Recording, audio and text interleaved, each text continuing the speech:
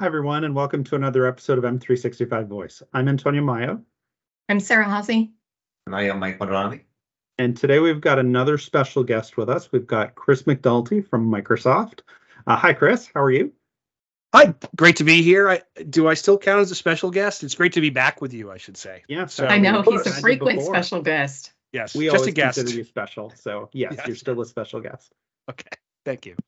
It's great to have you back here again. So we've heard a lot from you and the team at Microsoft on Microsoft Syntax in recent months. So wanted to have you back again and talk a little bit about that product that we're all really excited about and see what you can share with us around what's coming up. Absolutely.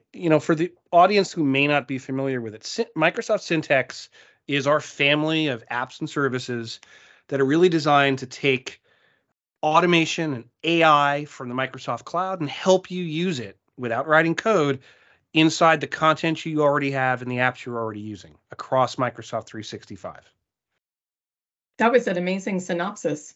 And I love it. It's a family of products. Talk a little bit about that, because we used to call it, AI and models and machine learning and all of these things. And now this is the first time I think I've heard you call it a family of products.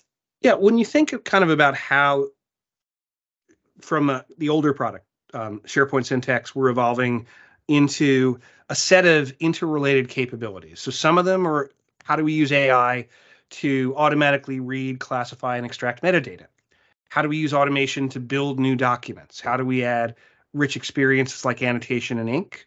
Those are some of the things. But as we get further into areas like e-signature and AI-driven summaries and translation, some of the places we're investing in PowerPlat integration, where we're looking at things also like archive and backup and advanced compliance management. All of these things come together to be able to let individuals and people do more with single pieces of content and then at scale with their overall processes. So that's why we really think of it as a family.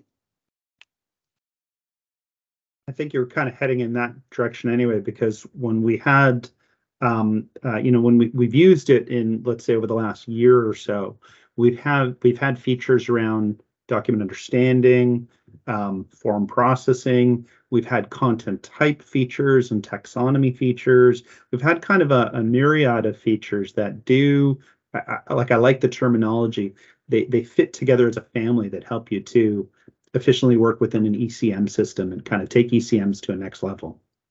Yeah, I mean, where Syntax is and where it's headed is ultimately, first, Syntax, unlike a lot of the rest of Microsoft 365, is what we say pay-as-you-go or consumption-based. So these services are available as we're bringing them to GA to every M365 user. Once IT activates it, there's a kind of small per-use charge, so many cents per page that you run through a document understanding model, so much for OCR, so much for image tagging, et cetera, et cetera, et cetera. And so we think that this actually puts a lot of the pressure back on Microsoft. We're not asking customers to pay for services whether they use them or not, which leads to the kind of health club model where a lot of people sign up for a subscription to something they may never use. Mhm. You pay for what you use and you don't pay for what you don't use. That's kind of puts the pressure on Microsoft, frankly, for us to be building capabilities that are going to be useful to people. Yeah. And so I'm there's really- about 32 of those services across the board. So I'm excited to ask about one. Content assembly. For those of us who have been in the content management space for a long time, it has always been a dream to be able to take content in small components and to be able to assemble it elegantly into different forms and functions. Can you talk a little bit about content assembly for Microsoft Syntax and what that looks like now, and if you can, where at a high level you think it's going? sure. I mean, if you think back to what people did even before there was a cloud, the notion of being able to run a mail merge inside Word, bring that forward to kind of the cloud era. So it's based on the idea of using a standard document that you mark up to be an intelligent template. And when you mark up sections of the document as what we call placeholders, those are field values that you can, when you use the template, you can fill in automatically. You can source them from a structured data source. You can build them in with Power Platform to automate filling those things out. And we've added support for more complex scenarios. So you can introduce things like tables and branching and conditionality, such as, there's, I'll show my bias, Antonio, for being here in the US, that if you're routing something and you need to show an address, and if the person is in the US, you want to show a zip code. In other parts of the world, you don't. And being able to, if someone hasn't ordered fries with that, you don't need to ask them, put a set of instructions about how many fries does someone need. I'm picking some rather trivial and consumer examples, but the idea of branching and conditionality and being able to also include images, that's something that's in the near term for being able to dynamically attach something like a logo. I'd say the vision over the coming quarters is also to bring more AI sourced information into that. So we're definitely looking at how can something like Viva Topics, which could provide some capsulized summaries about what a given topic might be, how can we bring more of those softer data sources in to move beyond some of those hard templates to be able to bring signals in from the graph to be able to construct things that otherwise someone would need to type from scratch. So Chris, you talked a little bit about the pay-as-you-go model a minute ago, and that certainly, many of us know that that's a switch from the per-user licensing before. And I'm just wondering if you could talk a little bit about what drove that. Like don't get me wrong, I love the pay-as-you-go model. I think that's the right model for Syntex, but can you kind of talk about what drove that change? Sure. Looking kind of at the first couple quarters while we were incubating what was SharePoint Syntex, we saw a lot of signals from organizations who, on one level would say, we have a hardcore group of people who need these capabilities daily, weekly, monthly. They do it all the time. They're building new docs, they're taking in outside docs dozens of times a day. And Syntex licensing for those users made sense. But for every one of those users, there'd be 20 other people in the company who might need to do one thing a month that was a Syntex service, or one thing a quarter. And it's really challenging for people who are managing those budgets to go say, yeah, I'm going to go get 20,000 licenses for everyone in the company, whether they need it or not. And so for most of the customers we've spoken to, this kind of provides better coverage than where we have been. I acknowledge there are a handful of customers where the consumption model may be more disruptive than we thought. And we definitely want to hear from those and learn from those examples. But the signals that we've gotten from our pilot and preview customers have been positive. Mm-hmm. And for those that don't know the pay-as-you-go model a little bit, can you just spend maybe 30 seconds talking about how it works? So what drives the consumption? Is it the number of pages processed? Is it the number of models that are executed? What kind of drives that? Well, it really right now is based on what service you're talking about. So for kind of classic Syntex document processing models, those are metered by the number of pages you're putting through it. And in fact, there are, or soon will be, 5 different processing engines. There's unstructured document processing, freeform document processing, structured document processing, pre-built models, and taxonomy tagging. And each of those has different powers and different complexities and different scenarios. And some of those are, frankly, much less expensive services than others, both for us to run and for customers to get. So for something like the taxonomy tagging capabilities that let you just say, for these documents, I want you to do some full text analytics against this piece of my taxonomy. Just go add the right terms onto this document based on what you see there. And those pre-built models, they're very simple to stand up and execute, and they also run at lower cost. But for some other things, like, for things like e-signature or for object recognition, those are going to be more on a per file basis. Content assembly will be on a per file basis. And there are some places, frankly, we are still doing the research on, like, what's the best unit of consumption for something like summarization. And, fortunately, Microsoft has a great community of customers and MVPs who are happy to tell us what their thoughts are. And, feel free to, if you're listening to this podcast, feel free to be one of them. I really like the direction that it's going, and it's really almost, and I don't know if this is a word that you would use, but we were talking about it before we started recording, that it's almost the consumerization of the services and the family of products that Syntex offers. Because when SharePoint Syntex, the original product, came out, right, it was that per user per month model to go in and build something like an unstructured document processing model. But now, just as a SharePoint user, I can go to a document library and I have that classify and extract button, right? And I can see what models are applied to the library. I can even go and create a new model. But Right. Then the price point starts when you deploy something like that, and then you start using it and consuming it to be able to do the functions of that model. Yeah, and I think in that it's consistent with something we've learned on the Power Platform, which is makers don't pay, but users do, right? And frankly, there's some operating costs involved in the AI side of training a model, but frankly, we want to encourage as many people as possible to set up these systems, these workflows, these templates, these models, so as many people can use them as possible. And so, yeah, we want to make sure that the ability to set these things up is as broadly distributed and available as possible. And then hopefully it finds good usage. And if it doesn't, we'll figure that out too. Mhm.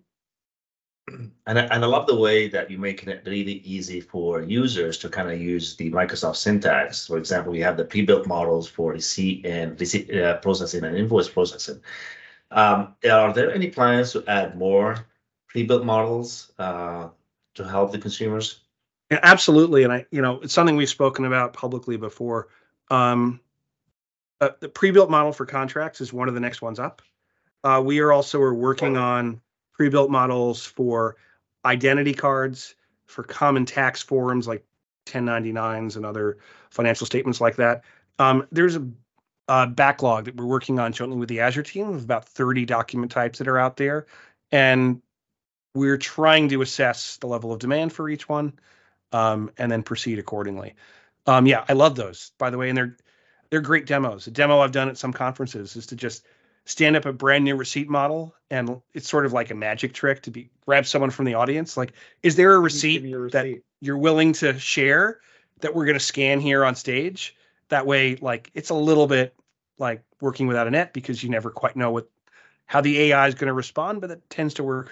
I like doing what that receipt is for, but it works that well because I've stood it up and actually taken receipts off my desk, and it works. Yeah, I do make it clear to folks, I'm about to take your receipt, take a picture of it inside of OneDrive, and put it up on the screen. So please make sure it's a family-friendly receipt.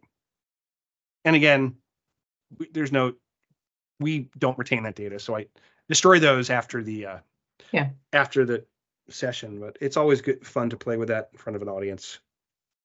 So, Chris, can you talk a little bit about some of the exciting upcoming things we can expect to see in Syntex? We've seen a few announcements, and I know we've just got a couple of minutes left, but can you talk about a little bit of what you're excited about that's upcoming that you can share?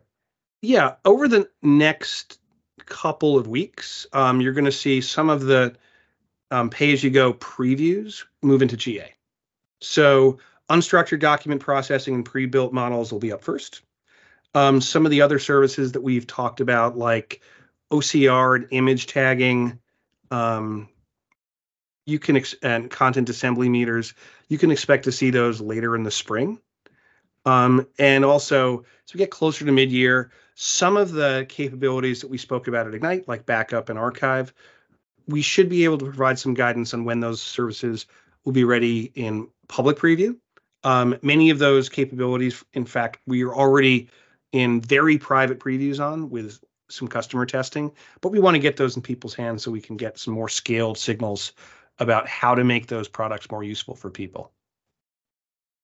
I'm personally really excited about the archiving functionality, which sounds really boring, but I've heard that request so often from customers that I'm really excited to tell them about it, that you can now do it in place right in SharePoint Online.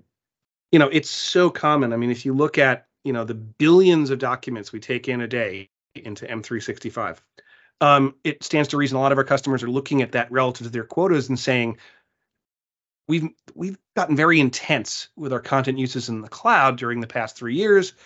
Everyone's been working remotely. Everything is in the cloud. How can we start managing that at scale and, frankly, managing costs without doing what some companies do, which is to manage costs? They just start deleting things. Or that's not really the best answer for information management. It's an answer. So yeah, I'm encouraged by, not just what we're doing kind of at that interesting frontier of AI and automation, but some of the more practical AI that we're using for governance, for being able to identify sites that are at risk of, oversharing, and being able to build workflows that ask data owners to review and attest to those permissions. And, those kind of governance capabilities are ones that we've actually had built for a number of months and are hoping to release over the next couple of months. So just stay tuned on that one.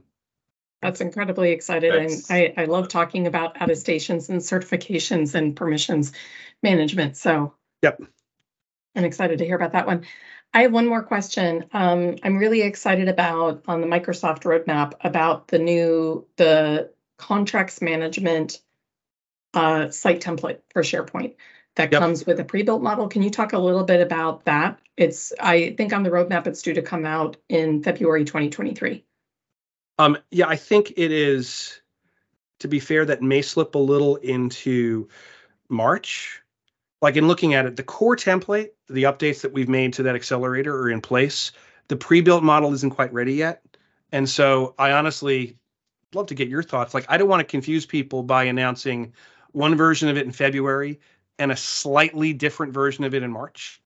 Just feels like, let's just tell everyone about it when all the pieces that we want in it are there. And so that's really coming in March. It's got some workflows. It's got the ability to pull data out so you can kind of manage a volume of contracts for things like expiration date and dollar value and have all that data pulled out, as well as some sample contract templates that you can use to build net new contracts, really to use as a pattern for how you want to standardize your own contract development.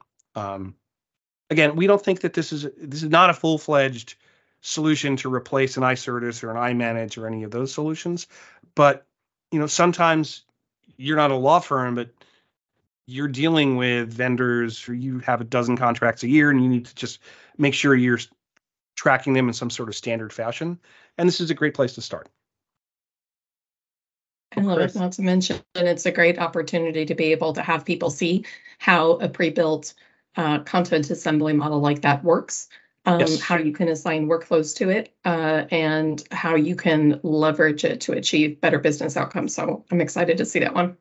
Yeah, I like that it's a good place to start and you can build on top of it. There's lots you could add to that, right? And customers can build on it, partners can build on it.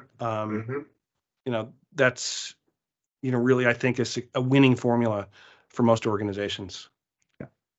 So I'm mindful of time. Thank you for having me on. It's great to be able to speak to your audience and at least see your smiling faces here through Teams. Looking forward to seeing you all at a summit or conference coming up in a city near us, far from us. It feels like we're getting back to those patterns again. So exactly. Great to have you on the podcast, Chris. Thank you so much for your time.